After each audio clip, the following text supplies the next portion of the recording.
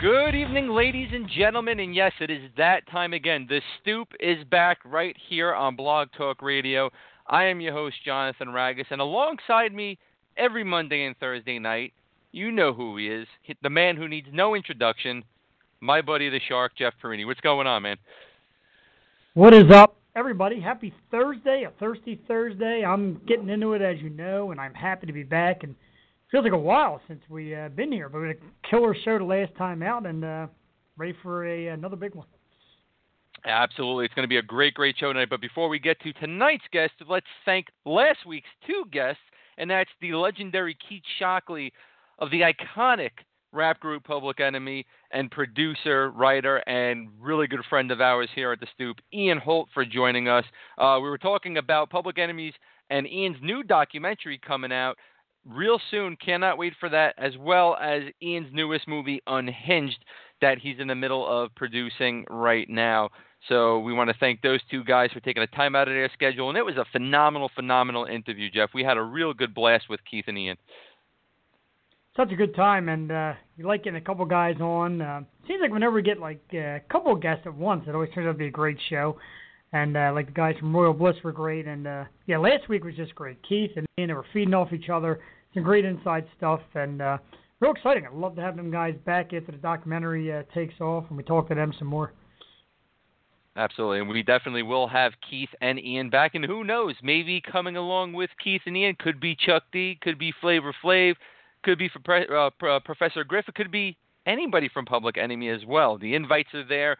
They are always welcome back here. Great show. Thank you to those two guys. But tonight, our guest, we will be joined by actor Peter Cambor.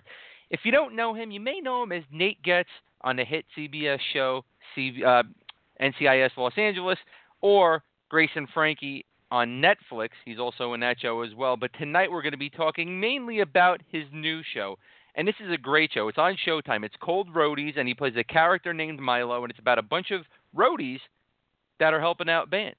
So we're going to really dive into that. We're going to find out more about the new show, and then we're going to talk to him about his acting career. We're going to talk to him about some music, and I got to ask him about his beard. It's an epic beard. So we're going to talk to Peter in just a little bit at about 8 p.m. So just at the top of the hour, he'll be here. But for now, and what we always love to do here at the Stoop, it's top 5 time. And before we get into our top 5, we usually do some points of discussions right after the top 5. But we're going to take our first little tidbit at the point of discussion list. I'm going to move it right up to the top. And our top 5 is in tribute to this man. He's the late, great Gary Marshall, who just passed away just a couple of days ago.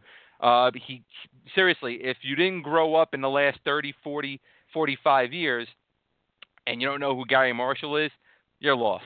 Gary Marshall is a legendary writer, producer, director, and actor. His sister is Penny Marshall from the hit show Laverne and Shirley, which Gary Marshall had his hand in as well. So tonight our top 5 list is in tribute to the great Gary Marshall, and it's our top 5 favorite Gary Marshall projects. It could be something that he wrote. It could be an episode of something he wrote or produced or directed, or even a movie or television show that he acted in. So, Jeff, as always, we're going to kick it off with you, my friend. All right, terrific. And once again, a sad loss of Gary Marshall, tremendous talent. And my top 5, no tie tonight, going right with 5. And number 5, Gary Marshall project, the movie Beaches. I know it's kind of a guilty pleasure. Beaches was a tremendous movie. Yeah. I know it's hard to say. It's a movie that's legendary. Everybody knows it. Everybody has seen it. And if you don't cry during Beaches, you're not human. And that's a big one, number 5, Gary Marshall, one that maybe not a lot of people remember him for, but a good movie. Beaches at number 5. Number 4, as we just mentioned, the show with his sister Penny, Laverne and Shirley. Just an excellent show. 2 working-class girls in Milwaukee living in the basement, Laverne and Shirley, and who didn't love that show back in the day? Lenny and Squiggy. It's a classic comedy show. Loved it. That's number 4. Number 3, the movie Pretty Woman. And this was an excellent movie. Richard Gere was great in it. Julia Roberts as the cleaned-up prostitute, if you will. And, just a terrific movie. I've seen it 100 times. Every woman I've dated has loved this movie, so it's always been on in my face. And just a great movie. Number 3, Pretty Woman. Number 2, for me, it's a pretty big one. I watched it faithfully, The Odd Couple. A good storyline. Polar opposites become roommates, and it's just funny. You get the kind of sloppy man and the mixed in with the over cleanly kind of anal retentive guy. Just a great show. And number one for me, this is easy all day long. It's Happy Days. Huge Happy Days guy, the Fonz and Richie and Ralph and Potsy. And if you grew up around that time, like John said, you had to be a Happy Days fan. I mean, it was just the greatest show. So much about it. Funny. Set back in the 60s and or the 50s. It just terrific show. Loved Happy Days. That's my top 5. It's a great list right there, man. I mean, you can't really go wrong with anything Gary Marshall did, but my top 5 is a little bit different. Number 5, the movie Overboard, which he directed with Kurt Russell, Goldie Hawn, one of my all-time favorite movies. One of those movies you can always watch and you just never get sick of. Number 4, Excellent. Mork and Mindy. If you grew up on Mork and Mindy, of course, it's going to make your list in any genre you think about. But tonight, it makes it at number 4. Number 3, The Odd Couple. Like you just said, great show. Probably one of the best that was on TV. Tony Randall, Jack Klugman. It was just an all-around amazing show. Number 2, the movie A League of Their Own. He was an actor in this. This was a movie that his sister directed, Penny Marshall. Seriously, this is another movie that you have to go and say this movie was done flawlessly. It was perfection. And Gary Marshall as Mr. Harvey, the Chocolate Man, he had a nice part in it. It was a good part. He acted it well. And his acting always stood out to me in this movie because he was a very good actor. I mean, he was in Hocus Pocus. I mean, he was in so many different things. And he was always good. And number 1, Happy Days. You have to go with Happy Days. To me, this is the creme de la creme of the Gary Marshall crop, I would like to say. And I think Happy Days is probably the greatest thing Gary Marshall has ever done. And he's done a lot of great things, Jeff, but I really got to go with Happy Days here. So we have a tie there at number 1 with Happy Days. So let's run through the list real quick here. Jeff's top 5. Number 5, Beaches. Number 4, Laverne and Shirley. Number 3, Pretty Woman. Number 2, Odd Couple. Number 1, Happy Days. For me, number 5, the movie Overboard with Kurt Russell and Goldie Hawn. Number 4, Mork and Mindy. Number 3, The Odd Couple. 2, A League of Their Own. And 1, Happy Days. And then on that note, rest in peace to the late, great Gary Marshall. Thank you for so many amazing pieces of work in television and in movies. And we have that to always look back on till the end of our days, Jeff. And I'm sure we're going to be watching so many things that Gary had his hand in, produced, directed, wrote, and even starred in for the rest of our days, man.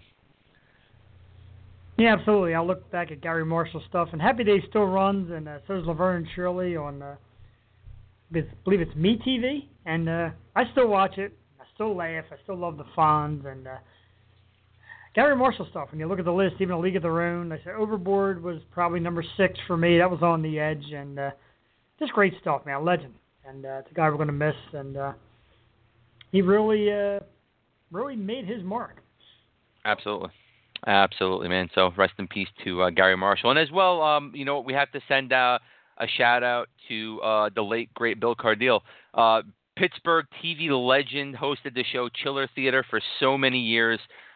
He passed away today at the age of 87 from his house. I'm friends with his daughter Lori, who wrote just a beautiful Facebook post about him passing away at home and how he was at peace and he was good. He knew it was his time, and he was just happy to be surrounded by his family. And he loved all the letters coming in from the fans. So once again, rest in peace to Bill and Gary, 2 legends, 2 television and 2 movie legends right there, man. So, the legendary guys are all going, man. It's a shame, but it happens, and that's life, unfortunately. And it also puts into perspective, man, that not only these great, amazing, talented people leaving us, Jeff, but it also shows us that our generation is coming to that forefront, man. Yeah, definitely changing, and you hear it in music. And we were talking about that the other day. We were talking about just some songs you now hear on Classic Rock 102.9 here in Philly. You're like, Classic Rock, this song? I went to high school with this song. And then you realize I've been almost 30 years, man. So, yeah, it changes. It changes right before you real quickly. Yeah, it's amazing too because I was on Facebook the other night. My wife was sitting next to me, and she loves the movie Clueless. And I saw this post. I said, "Hey, guess what?" I said, "The movie Clueless came out 25 years ago today." And Wow. was I a fan of the movie? Nah, not really. I like Alicia Silverstone, but at the same time, it's man. Clueless came out 25 years ago. I remember the trailer. I remember it being in a movie theater. I remember everybody walking around as if. I can't believe that was 25 Wow. years ago, Jeff. It's insane. It's absolutely That's insane, man. It is hard to believe. It's like I watched it. It seems like I would just watched it yesterday. I've seen it a few times. I think we've had this talk before. How it's a guilty pleasure movie of mine, and I liked it, but I can't believe how long ago it was. I mean, Brittany Murphy has passed, and Stacey Dash is matured and now speaking out and strangely about political stuff. And Very political. yeah, Very political. The gorgeous Stacey Dash. she is gorgeous. I'll give her that. Yes. So anyway, all right, man. Well, before we get to our guest, Peter Cambor will be joining us in about 19 minutes or so. We got to ask you this, man, Jeff. I know we didn't have a show last week. I wasn't here. I had to take care of some personal business, but you had the time of your life Thursday night at the Guns N' Roses concert, man. How is that? Tell us a little bit about it. It was absolutely phenomenal. I'm going to tell you, it's something I waited my whole life for. Everybody talks about the bucket list, and seeing Guns N' Roses was on that list. The essentials were Duff / Axl, of course, and the show was phenomenal. It came on stage at 10 o'clock. Some people in the crowd started grumbling, "Oh, here we go again." But no, that's over. And I'm telling you why it's over, because it seems like we have a new and improved Axl Rose. Axl was out there, and he was smiling, and he was laughing, and he was having a good time. He even apologized to the crowd, and he said, "Thanks for being here. If you weren't here, I wouldn't be surprised, because I was not a nice guy. I was a mean guy for years, but now I'm back." And really embraced it. I mean, his voice is 55 years old, but it's a great 55. The guy still cranks it out.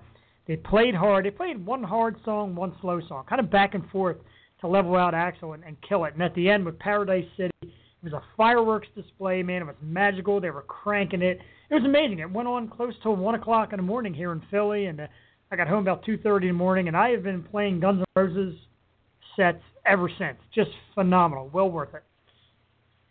Very nice, man, because I remember the last time I even saw them do anything live, that was when they were just about to release Chinese Democracy, and Axl Rose came out on stage, and he sounded like pure garbage, dude. So I'm glad, for your sake, after spending good money to go there, that it was a great concert. I heard some really good things about it.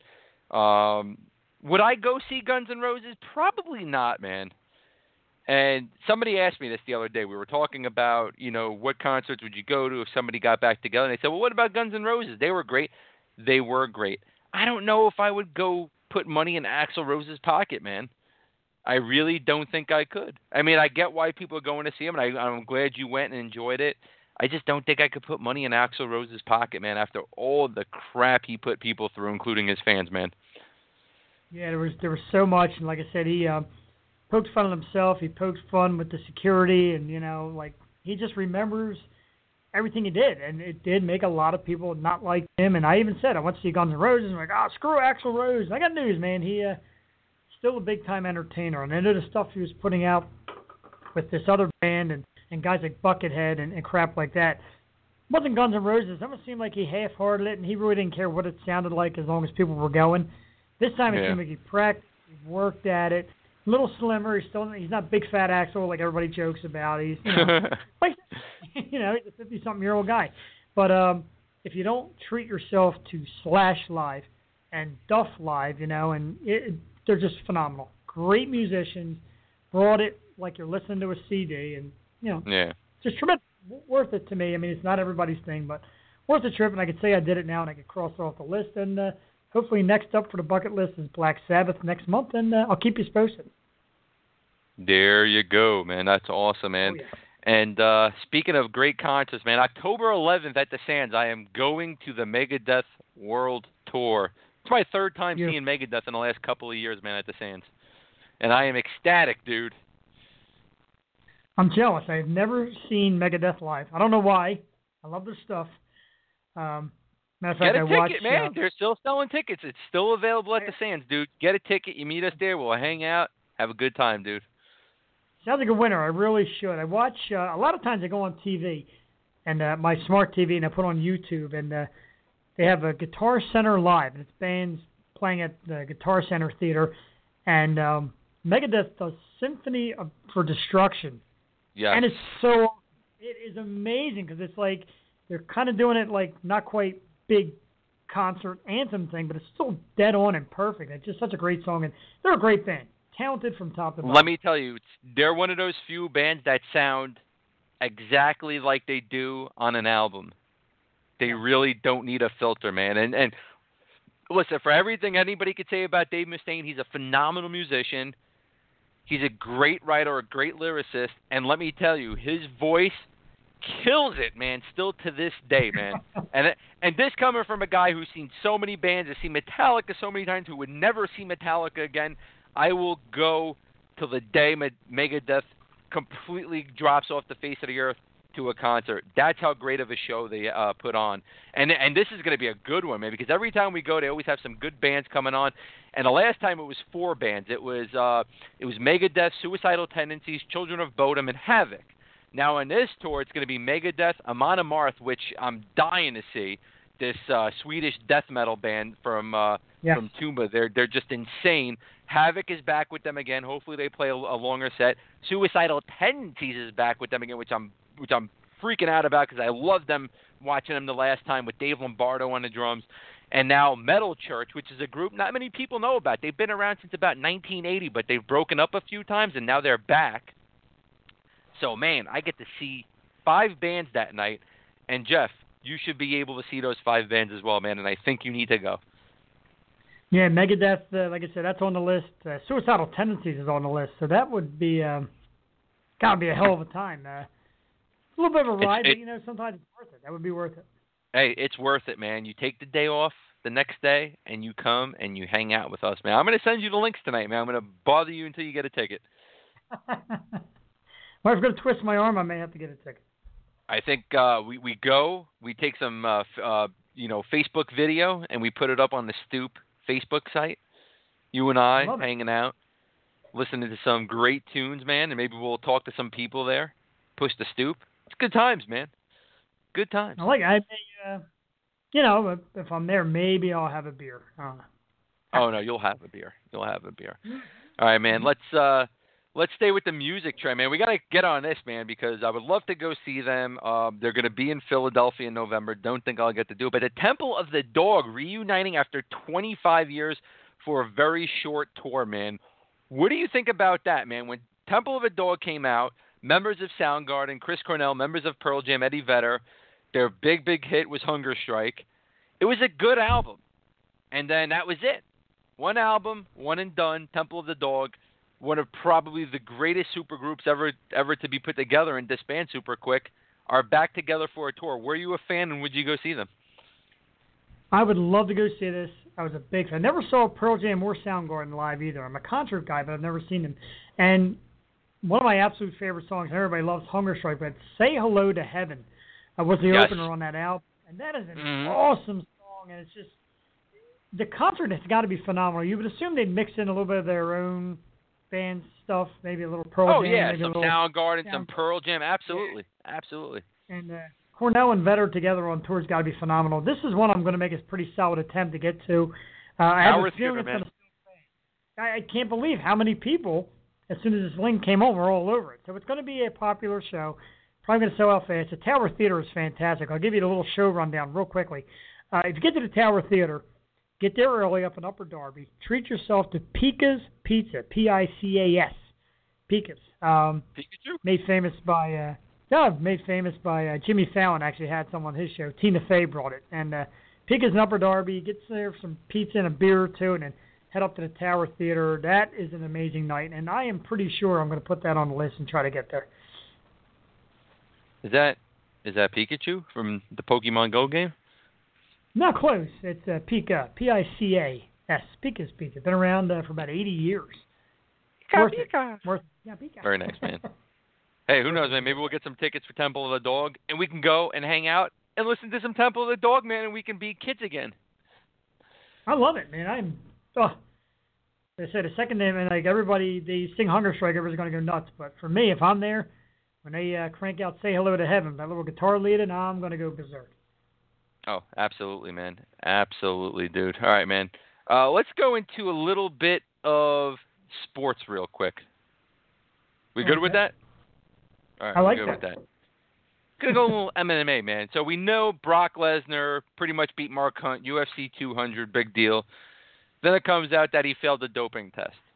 Then it comes out again that he failed a doping test the second time, taken the same day of the UFC 200 bout. My question to you, Mr. Perini, should he have to give back the money he was paid to fight, and should he forfeit that win? Should absolutely, positively forfeit the win. As far as giving back the money, that's never going to happen. That's a contract that's written, unless it's stipulated in the contract, no.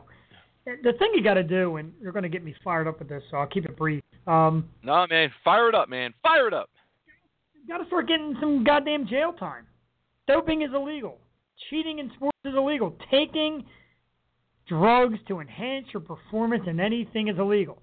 I don't care how cute it is, or it's a mistake, or hey, how much better the athletes are. Whatever. It's illegal. Let Brock Lesnar sit in some kind of prison for 6 months. For starters, 6 months. Like these athletes that juice. 6 months mandatory in jail. No salary, no money, no earnings, no contact to the outside world.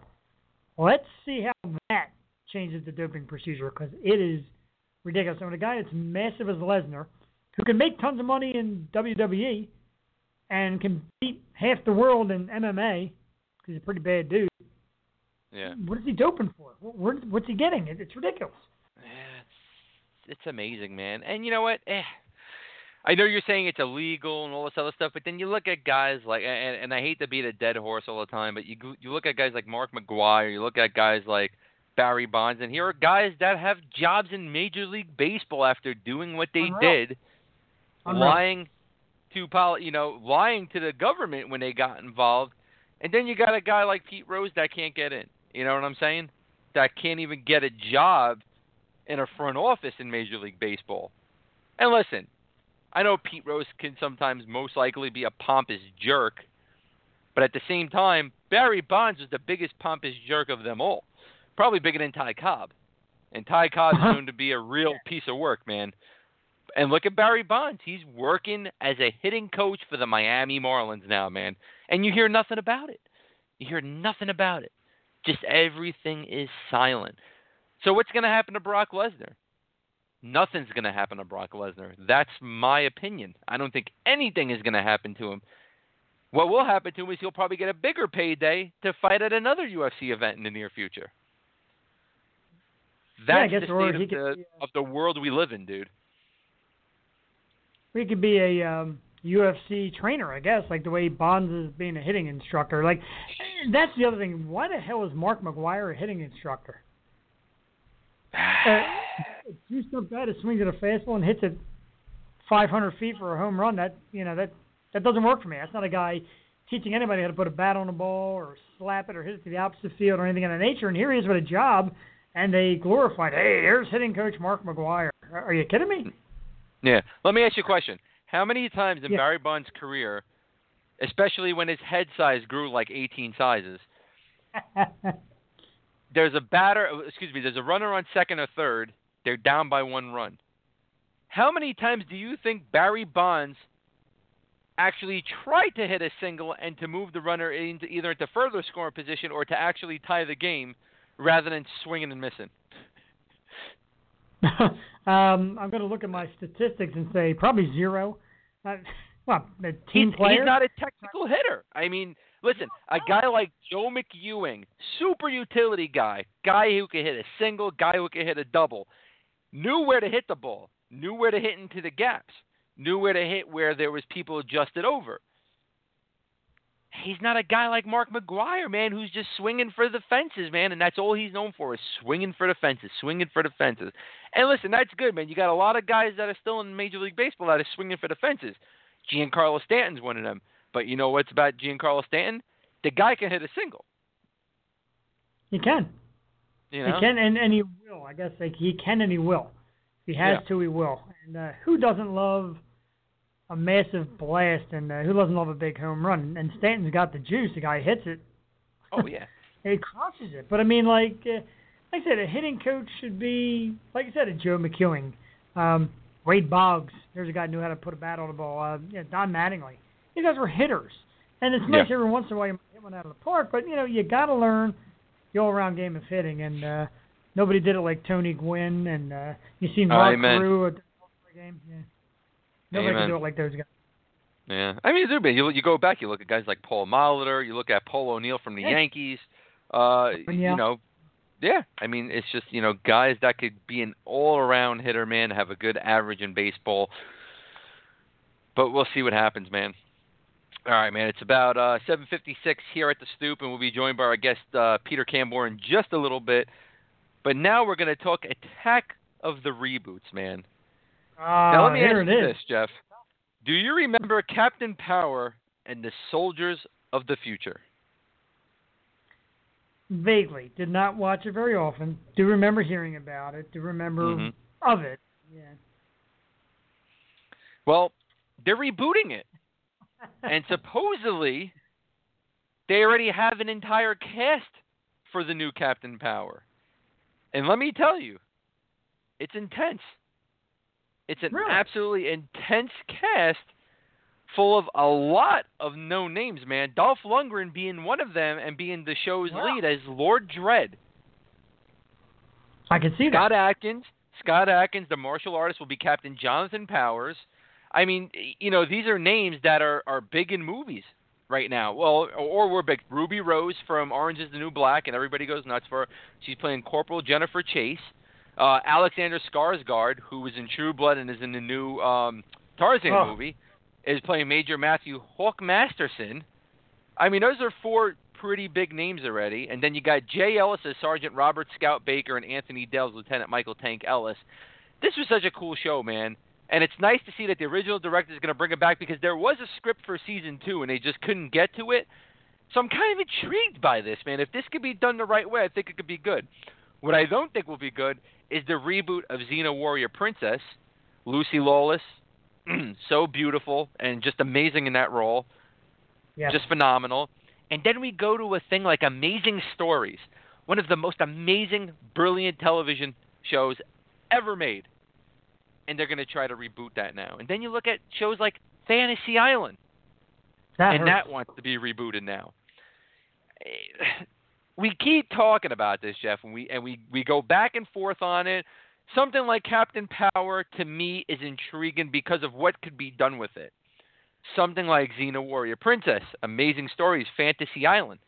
I don't think series like that can be touched again. I don't think they could be better than what they were because I think those series were phenomenal before.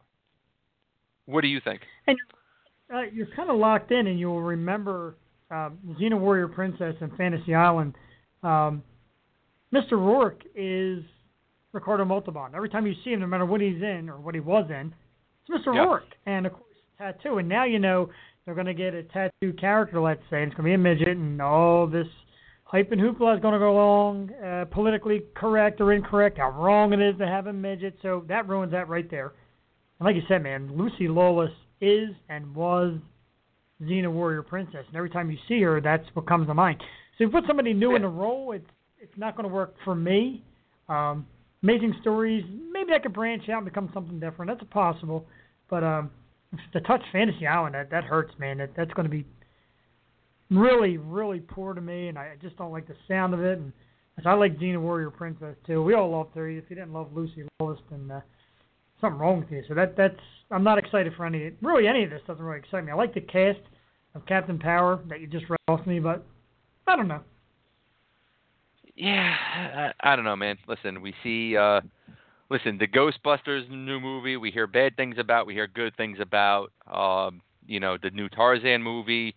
We hear good things about. We hear bad things about. It's intense to see what they're doing in television and movies these days, man. So it's going to be interesting to see exactly what's going to happen in the near future with all of these rumored reboots and all of these rumored television shows and movies that they're trying to remake and bring back. So it'll be interesting, man. So guess what, man? It's about that time. We're going to be joined by our guest, and right now joining us here on the Stoop is actor Peter Cambor from the new Showtime series, Roadies. Peter, you with us? I don't think he's with us yet. I'm right here. Oh, how you doing, Peter? Hey, what's up, man? How are you? Good. I want to thank you for taking the time out of your schedule to join us, and we finally got you on, so we're ecstatic, man. Yes, we are. Here we are. Ecstatic on this end as well. Great, man. So we'll jump right into it, man. We really want to learn some more about Roadies. So you star as Milo on the new Showtime series, Roadies. Can you tell us a little bit about the show and the character you play in it? Yeah, so Roadies is sort of a behind-the-scenes look at the tour for a rock band, a fictional rock band called the State and House Band, and it's about all the sort of techs and the roadies that sort of make a show possible. And it's a real sort of under-the-hood, behind-the-scenes look. And I play Milo, who is the bass tech for the bassist in the band. And Milo's kind of a technical wizard, sort of know-how, multitasking guy who's also very sort of conspiratorial, paranoid, and is from New Jersey but thinks he's from England. So he's a sort of complicated and comedic character, to say the least. Yeah. Yeah. So I'm guessing you got the English accent to go along with it, huh? I do indeed, yeah. It's funny, he goes in and out of it because people call him out on it sometimes. So it's kind of an affectation. The storyline Cameron gave me was that he was with Elvis Costello on tour before he joined this band. So when he was on that tour, he sort of adopted the lilt. And it's funny, it's one of those things where, it's a good comedic device, but you have to sort of make it real in your own way. So I kind of had this little backstory that Milo kind of, he plays music himself and has a little roadie band, and he secretly sort of wants to be on the stage. I think he sort of adopts the people's personalities he's around whenever this sort of suits him best in some way. Yeah. Is this the first time that you're having to do an accent? Do you have like the Dick Van Dyke British accent, or are you pretty on spot with your English accent? I'd say it's a little more like a Christopher Guest, like Nigel Spinal Tap sort of accent. There you go. It's like, it's like, it's little thing, it's like it's a little, he's a little scared of everyone. So it's it's ridiculous, right? And then it's not the first time I do an accent. Oddly enough, I was cast as like some blue collar like Italian guy from New York on like an episode of something once, which is hysterical because it's like so not my vibe. And I was like, and you get the parts like that. You're going to be the leader of a crime family, like an Italian crime family from Brooklyn. You're like, what? Where did anyone get that idea? But you just do what you're told, right? Yeah. Yeah. Oh man, that's hilarious. All right, so now the cast on this show is absolutely phenomenal. So what's it like working with somebody like Luke Wilson and my personal favorite, Carla Gugino? Okay. Luke Wilson is exactly as you think. He's got this kind of great folksy sort of sensibility. We're both Texans, so we sort of have that in common. Oh, nice. But Luke has this unbelievable comedic sensibility that's just like, and he kind of draws you in at his own pace and kind of does his own thing. He just is like a one-liner after another on set. It's really funny because he's so sort of subtle and low-key, and he'll just drop these little bombs on you, and you're just like dying laughing. And then, Carla is just like, as her character is on it, she's just a total consummate professional and a real, like, I don't know, just she's like an Audrey Hepburn, like, kind of like vibe. She's just a classic all-time actress. You know what I mean? Definitely. Yeah. And then Machine Gun Kelly, Colson Baker, who, like, one of my favorite takes from this whole show is getting to have a relationship with him, because I don't think in any in any other world would our like lives have crossed paths. But he's become one of my like really, really close friends, and he's this like really intense hip hop star from Cleveland, and I'm like this this kind of tall, beefy guy from Houston, Texas, and it's just really funny. I grew up listening to country music, and like here I am, like hanging out with like a sort of like a totally like rock star hip hop dude. It's pretty cool, and everyone else is just unbelievable. It's just, our whole cast became a little bit like a family, and that's kind of like what the show is about. It's a big part of it is how these guys get so close on tour and all that. Yeah, definitely. So, I wanted to ask you this. I know most people would probably know you as Nate Getz from NCIS Los Angeles, right off the bat as soon as they see your face. So How is it going from a show like NCIS to a show like Roadies? Is there like a difference in the way you have to handle things and in the way you act and, present yourself on screen? Yeah, I think definitely. The thing about doing something like NCIS LA is I've done that for such a long time. And part of it is just like a show like that, when you've been doing it for several years, and those guys are unbelievable. The crew is so tight. The cast is so tight. Like, everyone kind of knows their stuff and its paces. So you kind of are going through it like, you just kind of know it, and you're expected to know it, and you're supposed to know what your guy would do and know what your character would do and know how he'd react. So you're going through and you're just busting it out, and everyone's just kind of like, you have your rhythms with your people. Like, I know people like Eric Christian Olsen and Chris O'Donnell and Daniela Rua, and we have our rhythms, and just all of that's kind of been in place. We've been with each other for such a long time. And whenever you're starting something new, you got to sort of find those rhythms. And especially with the character, like, it takes a couple of episodes to kind of figure out, like, oh, this is, okay, now I think I got what the guy is. So you're kind of like, everyone's kind of trying to figure out what everything is at first. And it's a really interesting, exciting time and show because, it becomes like this real, you're sitting there and you're sitting with Cameron Crowe and you're like, what do you think about this? And he's like, I don't know. What do you think about this? And you guys have to kind of come up with the thing together. It's a real, like, it's very intense, but it's very creative, and it's very just kind of like a living, breathing thing. So I guess that's the primary difference, just by virtue of it being something new. And then obviously the tone of the show is so different in the sense that it's kind of a comedy and it's more heartfelt. And like, in CSLA, it is an action sort of show. So it's very much like, this is what's going on. We're driving the plot forward. We got to get the bad guy. It's very kind of intense. You're dealing with like terrorism and like crime and everything like this. And this is obviously like, it's about important things, but it's definitely on the more lighthearted side. Very cool. So now we got to talk beards. I'm a beard guy. Jeff isn't a beard guy. He hasn't been able to grow a beard since probably he was about 14 years old. I'm an old beard guy here. That's an impressive stat. You could grow isn't it? 14, now you can't. It's amazing. But anyway, I was reading an interview about your beard, which is pretty funny, and you said in it that you had to grow a gigantic, food-absorbing beard. So my question to you is the itching finally over? The itching has subsided, but I don't think the itching will ever be over. It's like a giant rash on face. I mean, you know what I mean? It's just like, and it's like, it's a foreign part of me. It's like a different creature that needs to eat and drink and do its own. It has its own diet. You know what I mean? And it's basically whatever doesn't make it into my mouth somehow gets taken in by the beard and will be there for, weeks, if not months on end. Thank God, I'm married. I have somebody to make sure that doesn't happen. But it is kind of like, I know it's like a baseball diamond. You just kind of constantly have to be tending it so it's just perfect and not a mess, right? Absolutely, man. So now, is it at that point where you kind of hope Milo probably dies in a bus accident so you can shave it, or is the show more important than the beard? That's a great one. Yeah, please kill me off so I can shave my beard. Please. I'd prefer being unemployment than having a beard. No, it's not reached that point. But I do keep dropping things. I'm like, what if Milo went like really like slick? Like, what if he went down a kind of like, young Beatles road or something like that?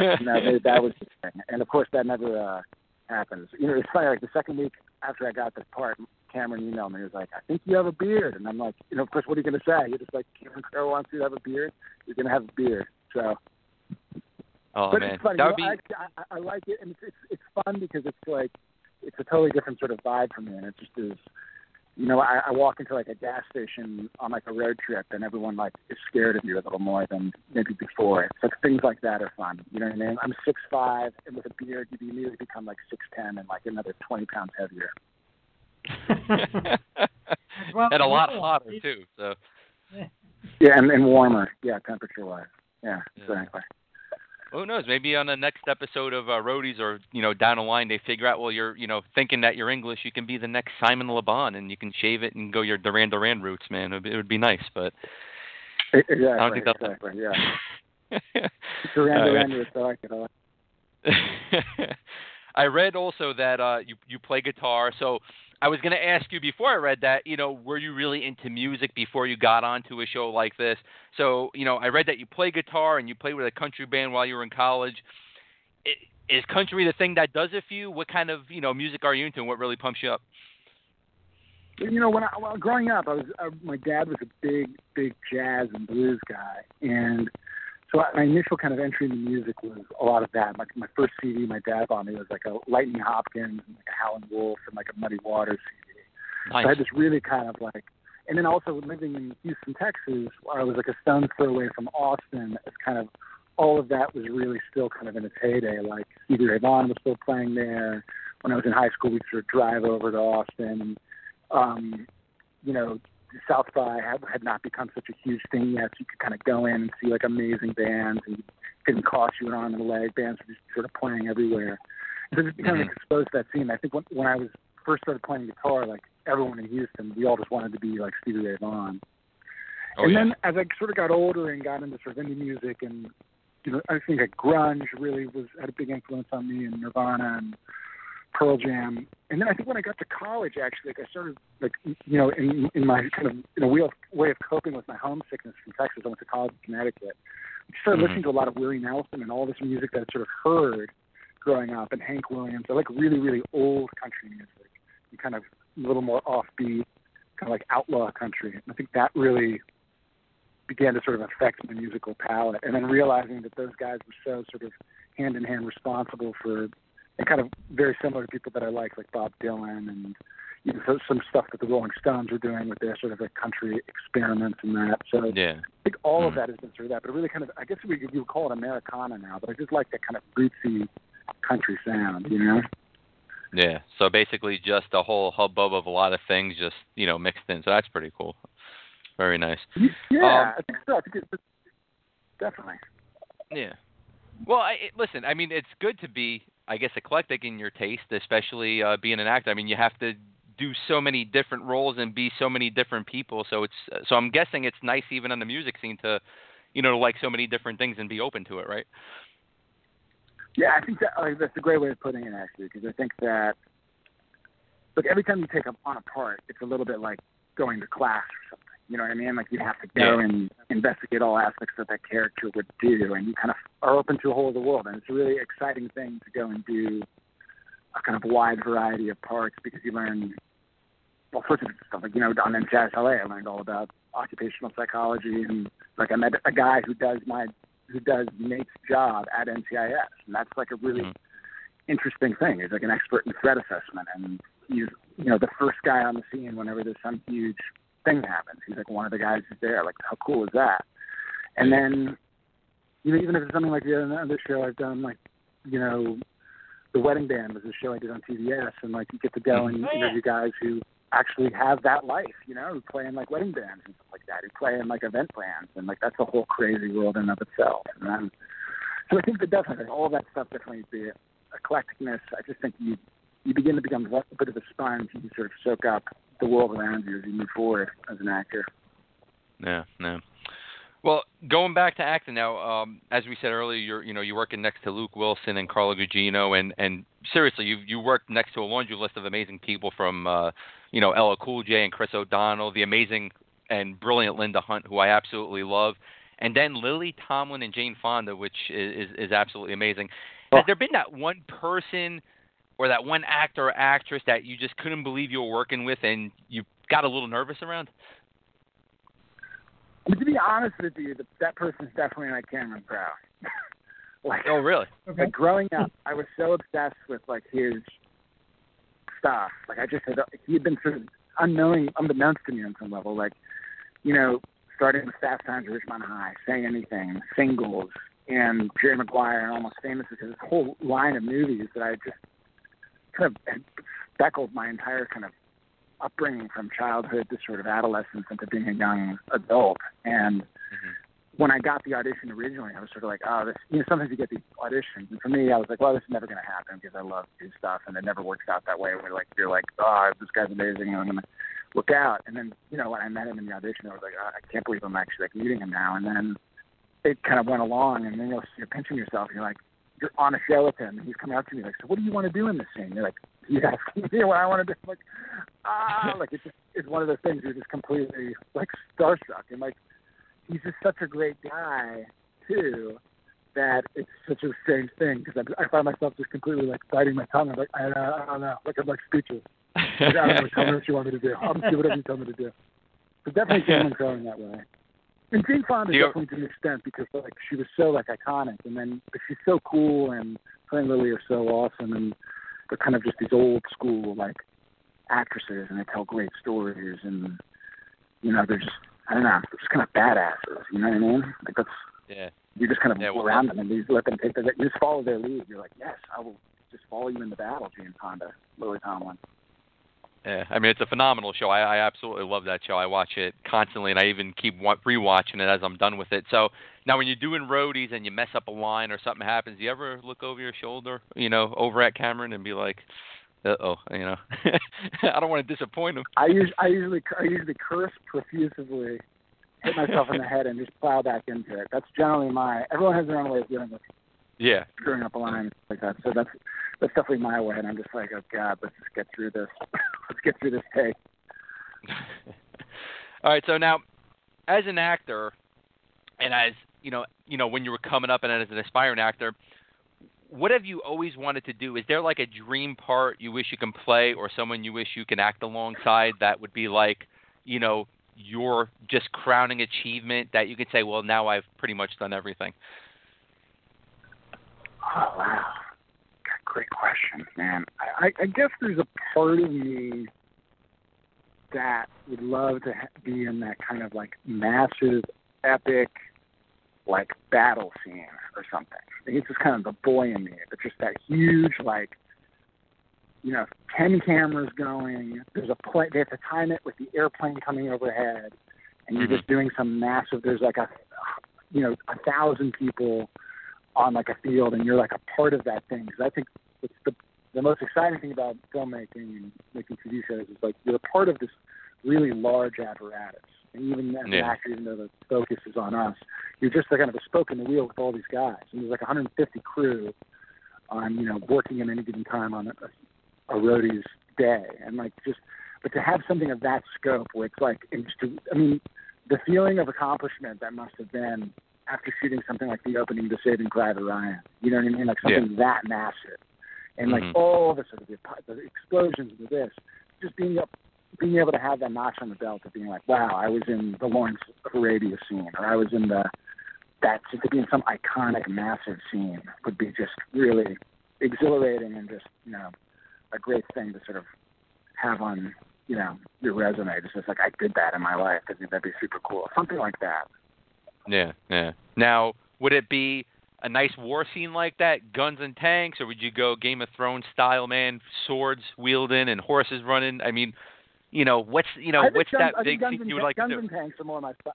Guns and tanks are definitely more my style. I appreciate the swords and everything like that, but I'd rather it be like, you know, on a horse, swinging a pistol, or like in a tank, in a Jeep. I don't know, anything like that. Like, for sure. I don't know, it's just like that was a thing. Like growing up, you played in Texas, you played like you were a soldier or something like that. There's some sort of, a lot of the acting stuff is kind of based on these kind of childish fantasies you like to keep going. And not to like glorify any of that, but just to like, you know what I mean? There's something about that. Like it's like the West. Like I used to love the spaghetti westerns and Clint Eastwood movies. Like that would be amazing. Like being a bad guy in a western would be great. Yeah. Now, before I let you go, I have to ask you this one. I was on IMDb earlier looking at your profile, which, you know, I'm addicted to IMDb, so some of the stuff's good, some of the stuff isn't. But I read that you were filming a movie kind of based on September 11th, and, you know, I wanted to ask you how intense this movie is. I'm from New York City. I lived through September 11th. I was, you know, 15 minutes from the World Trade Center, and just looking at, you know, synopsis of this movie, it sounds intense. So how is it intense for you to do this movie, considering that I know you as well have some ties to New York since you lived there for a little bit? Yeah, I was in Queens. You know, I lived in Long Island City when it happened. So I was, you know, in New York. As was I. Yeah, crazy. I was nowhere near the buildings, but I was in Queens and like went outside and saw the whole mess. Yeah. So as you know, and being in New York and everything like that, it obviously, and that was the year I graduated from college. So I sort of moved to New York, and then immediately that sort of happened. So it was a kind of a major sort of life moment, and you know, it just, the whole world changed. I mean, you're like 21 years old and like just entering the world like that. So for me, what was, you know, the biggest take from it was what it was like in the month or 2 months after, which I'm sure you remember, but just how frightening it all was. Absolutely. How wounded the city was, but also how strong the city was in the way in which it bounced back. But also just it was a really paranoid, like scary time. And I remember like I got on the subway and it just felt differently every time I was on the subway. And I get into really crowded subway cars and my adrenaline would spike up. Everyone just was a little on edge. Yeah. And this movie is very, very intense. And it's, you know, I think it'll resonate now on some level, just in the sense of, you know, the paranoia and all of that is in many cases justifiable, and it's a human response. And I definitely was paranoid then. But, you know, to act upon that totally without, you know, judge or jury is a dangerous kind of road to walk down. And I think that the movie is about somebody who is very much affected by the attacks, who then sort of takes justice into his own hands in a particular way. And it's an interesting commentary. And a friend of mine wrote it. He wrote it years ago. And it kind of makes sense that now is the time that it's getting made in some weird way, that all that's kind of coming back up in a certain way. And, like, you know, it doesn't support any theories or anything like that. It just kind of is what it is. But I just definitely remember, as you remember, like, you know, it was totally like crazy after that. Oh, it was insane. Like, it was just insane. And in that, those 2 months were just unlike any other I've ever experienced. And just, it was like a raw nerve. I remember like things like I saw, like going into like a bar. It was the first baseball game after the thing happened, and like everyone in the bar, it was the opening pitch. Everyone in the bar stood up to sing the national anthem. Like shit that I'll never forget. You know what I mean? Mm-hmm. Absolutely. And got great strength, and also, you know, the horrible loss and everything that happened too. So. Yeah. You know, you were talking about the, you know, the whole being on edge and everything. Were you living in New York in 2003 during that blackout? You know, I just moved out of town, and I remember when it happened. All my buddy's phones out, and so tell me about that. That must have been crazy. I was going to say, because like you were saying on edge, and as soon as everything went out, I mean, I was driving down. I was in Queens on Grand Avenue in Maspeth, and we were driving down, and every single traffic light went out. And we went to the radio, and only very few radio stations were coming, and they were starting to say how we were under a terrorist attack, and they were hitting the nuclear plant on Indian Island and doing, and you know, everybody was freaking out because we didn't know where it was coming from what angle, whatever. So as you were saying that, you know, it's weird, and not many people can realize. I think you needed to be near it as you and I were, and actually had to have seen it in front of our face, but. Just the feeling of that, that's something that even when you talk about it today, it kind of comes back, and you can kind of feel that feeling again. It was a scary time. Well, I think it was a scary time. And I think the thing you're talking about too is that after that happened, and like the craziness of the planes flying into the Trade Center, anything was possible after that. So I remember 1010 Winds was broadcasting like everything they were getting on the police scanner in the days after the attack, and there were stories about terrorists on the GW Bridge. And all these, like, remember there was like the 18-wheelers on the GW Bridge with explosives. Yes. They were reporting everything. And at that point, you were like, well, it's completely possible. I just witnessed the most impossible thing ever to happen. So, and all bets are off. So as soon as you start hearing that, you're just like, you were there for it in some capacity, especially there afterwards, then you really could believe anything. So I know exactly what you're talking about. Yeah. It amazes me that not only were we both there, but we were both in the same town pretty much with our eyes right on everything happening. So that's small world. Small world, yeah, totally crazy, right? Here we are. Yeah, absolutely small world. Well, listen, Peter, I want to thank you for taking the time out of your hectic schedule for jumping on here with us tonight and talking about everything going on in your career. To our listeners, you can catch Roadies on Showtime this Sunday with a new episode, 10 p.m. Eastern Times. Check your local listings. Peter, I would love to have you back on in the near future, man. Oh, it would be my pleasure, man. Thanks so much. Really appreciate it. Thanks you so much, Peter. Have a great night. We'll talk to you soon. Thanks, man. Bye-bye.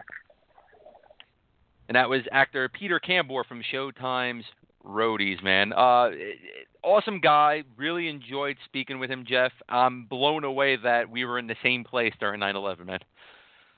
Yeah, pretty wild. Like I said, small world. You never know who's out there. And good stories. I'm dying to see this show. I have not checked out Roadies yet, but I'm going to. And, of course, I've seen him on NCIS. And you see that face, like, I know that guy. And really good. Real talented actor. Good stories. And great interview. It's great having him on.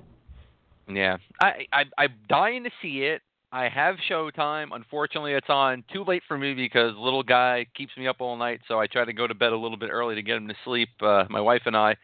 But that's really no excuse because now we have the Showtime app on our Roku box. So you know what I'm going to do tomorrow? I'm going to watch Roadies tomorrow. I'm going to watch whatever episodes are on there. Sounds like a phenomenal show. And like I said, I really love Peter Cambor's acting. I'm a big fan of his from NCIS Los Angeles, and I love him as Barry on Grace and Frankie, which we were just talking about with Lily Tomlin and Jane Fonda on Netflix. So I'm really looking forward to this, and I'm just a monster fan of Carla Gugino. Seriously, she's a phenomenal actress, and she's absolutely gorgeous, man. I've always loved Carla Gugino, man. Yeah, she's amazing. I love her too and everything she's done. She's gorgeous. Terrific. So I got to say it sounds like a great cast. And he even said that he was on Wedding Band. Didn't last long. Yes. It was a short series. And wow, I didn't even realize. I saw 2 episodes of it and never even realized that was him on there. But pretty well, good stuff. He's very diverse. He's got a lot of good history and good list of stuff he's in. So he's worth a watch. Yeah. So if you're out there listening, definitely check him out. Yeah. Do you remember who he was on Wedding Band now? Is his face kind of... No, he played Eddie on Wedding Band. Him and Brian Austin Green, who played Tommy, were the 2 stars of the show. And I remember watching it too. No, it didn't. I think it was only 1 season, unfortunately. It was actually pretty good. I think, you know what? I think there's a lot of shows that come on TV that last only one season. I think sometimes it's just the wrong network and at the wrong damn time frame, man. Yeah, the TBS made-for-TV ones are always tough. They just don't survive, and some of the TV land stuff too. Like I said, it doesn't get the big 3 networks or big 4 networks. It's got a tough chance, and it happens to some good stuff, some shows we like, and I think we talked about it before, like HBO's Lucky Louie C.K. That was a tremendous show, and it was on HBO 1 season. It was hilarious. It was totally dysfunctional, but it didn't make it. Didn't survive a 2nd season. No, but now you got Louie now, which is a phenomenal show, and it's found its way to a network that it's better suited for, and it's still going. And it's absolutely funny, man. I love Louis C.K., man. We got to get him on here one day. Agreed. Absolutely. Agreed. Agreed. Well, the talent is getting better and better, and we love it. We, welcome some call-ins, and we welcome guests, and we actually have a few PR people contacting us about their celebrities, and we're getting them. We're getting ready to start filing in some Septembers, and we're already in mid-July. So rolling along, man. It's very exciting. Yeah, it's good stuff. And we're going to actually promote some of our upcoming guests right now here on the Stoop. Monday, and this is a show I've been looking forward to, actress Diane Franklin. Yes, Monique from Better Off Dead is going to be with us right here Monday night, 7:30 p.m. Eastern Time. And I just was talking to her about 10 minutes ago, confirming Monday night via Facebook. She is just the sweetest person. Cannot wait to talk to her. And I am going to ask her to say my name and talk to me with her French accent, because who didn't fall in love with possibly having a foreign French exchange student as a possible girlfriend, man, back in the day? And it was because of Diane Franklin in the movie Better Off Dead. So she'll be here Monday night, July 25th. And then on July 28th, that Thursday, next week as well, musician Erica Chase will be here, and we get to listen to her latest single, Paris. On August 4th, actress Erin Hayes from Kevin Can Wait, the new CBS show with Kevin James. She plays his wife. She is absolutely awesome. Can't wait to have her on here right here August 4th. August 11th, we'll be joined by musician Eddie Mann, and he hails from your part right here, man, in Philadelphia, Jeff. Loving it. Can't wait for that. Local guy making good. He's got some good stuff, kind of peruse some of his music, and I like what I hear. It'll be exciting having him here. Absolutely. And then August 25th, we'll be welcoming back a former guest and a really good friend of our show, and she's going to be calling once again all the way in from England, and that is Lilith from Lilith and the Night. And I think a little birdie told me we're going to debut their brand new EP, first time right here on the Stoop, man. It'll be fantastic. We gave their music the American debut last time, and a lot of people I talked to, a lot of my friends, and people I work with and all mention her and see how beautiful she is and how talented she is. Tune in, man. This girl and this band, they've got it, and they've got to become huge, and we need your help to make them huge. And the Stoop, she kind of calls it her official home here in the USA. And we love having her, and I am beyond excited. It's about a month away, but I am totally amped up for another dose of Lilith and the night and some new music. Yep, it's going to be some good stuff, and it's all going to happen right here on the Stoop. And you can always listen to tonight's show and our past shows on our official website at www.stoopradio.com. And it's all there. There's some blog posts by Jeff and myself, mostly me, because Jeff doesn't like to write. I'm just kidding. He just hasn't had the chance to. But you can listen to all of our shows. And I'm talking about our first show with Lilith, last week's show with the legendary Keith Shockley and writer-producer Ian Holt. Keith Shockley, of course, being from Public Enemy. Go back. Kevin Sorbo, who played Hercules. He was here. Author, entrepreneur, bajillionaire, and good friend of ours here, Jesse Itzler. You can listen to that show. Donica Knight, Madeline Victoria, Xander Demos, our good friend Ed Roman, who we've had on here a couple of times, our good friends in Adrenaline, the rock band, always here. We have some good times here at the Stoop, and we want you guys, our listeners, to help us if you can. I mean, you're doing a phenomenal job of listening to our show, but share our show, share our website with your family, with your friends, and see if they like our show as well. We'd really appreciate it.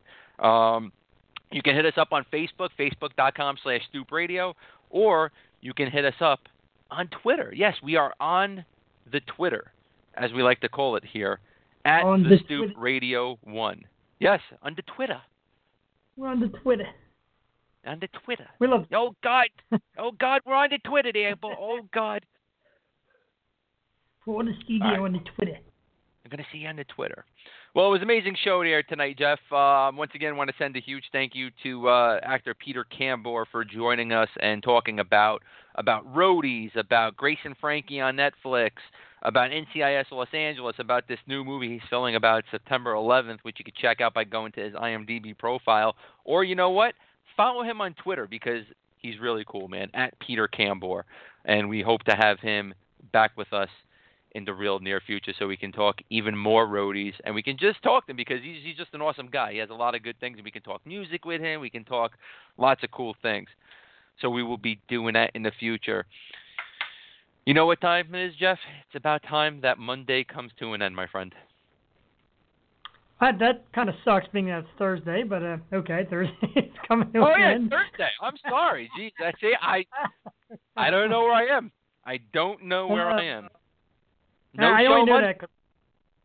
that. No show Monday. No show Monday? No show's past Monday. Past Monday. We had no show. That's why I thought we were in Monday. No, I know I'll be in Virginia Beach this weekend, and I can't wait. Going to get out to some sun and sunshine and bright beaches and a lot of bars, drinking it up. So by the time I get back on Monday, I'll be well rested and crisp and ready for some Diane Franklin and more Stoop. And more Stoop. I love that. More Stoop. And that's what we're going to do here. So remember, this upcoming Monday, July 25th, actress Diane Franklin will be joining us to talk about Better Off Dead, Bill and Ted's Excellent Adventure, her acting career, 80s in the Sand, which we heard from actress Deborah Foreman when she was here just a couple of weeks ago. Diane Franklin's a big part of it, and we're going to talk to her about that as well. So it's going to be a great, great show Monday. Once again, thank you to Peter Cambor for joining us tonight. And just like that, the Stoop is over this Thursday night. Not Monday, Thursday night. But we will be back Monday. You had me confused here. You know what, man? I don't know why I thought it was Monday. And after I get off the show, I think I am going to go to sleep. I think I need sleep. Yes, sleep. Never heard of it. Oh, I keep thinking back to when we had Monique Dupree on here, and she said she sleeps, 2 hours a day? I think it was, something like that. Yeah, but that's why she lost her mind. And that's true. And it works for her. Works in every way. You know we love you here at the Stoop. That's right. We absolutely love you. You still need to. You know what? I'm actually going to hit her up on Facebook before I go to sleep tonight. I'm going to ask her, did you actually get some sleep yet since you did our show 6 weeks ago? And just see if she actually got sleep. Oh, boy. Oh, boy. Anyway, so to all of our amazing listeners, thank you so much, so much for listening in tonight. Once again, thank you to Peter Cambor. And join us Monday night with Diane Franklin from Better Off Dead, Bill and Ted's Excellent Adventure, and so many other great movies from the 80s and some TV spots as well. So for my buddy, the Shark, Jeff Perini, I am Jonathan Ragus. Thank you for listening to the Stoop, and we will see all of you Monday night. And remember, don't be a douche. Good night.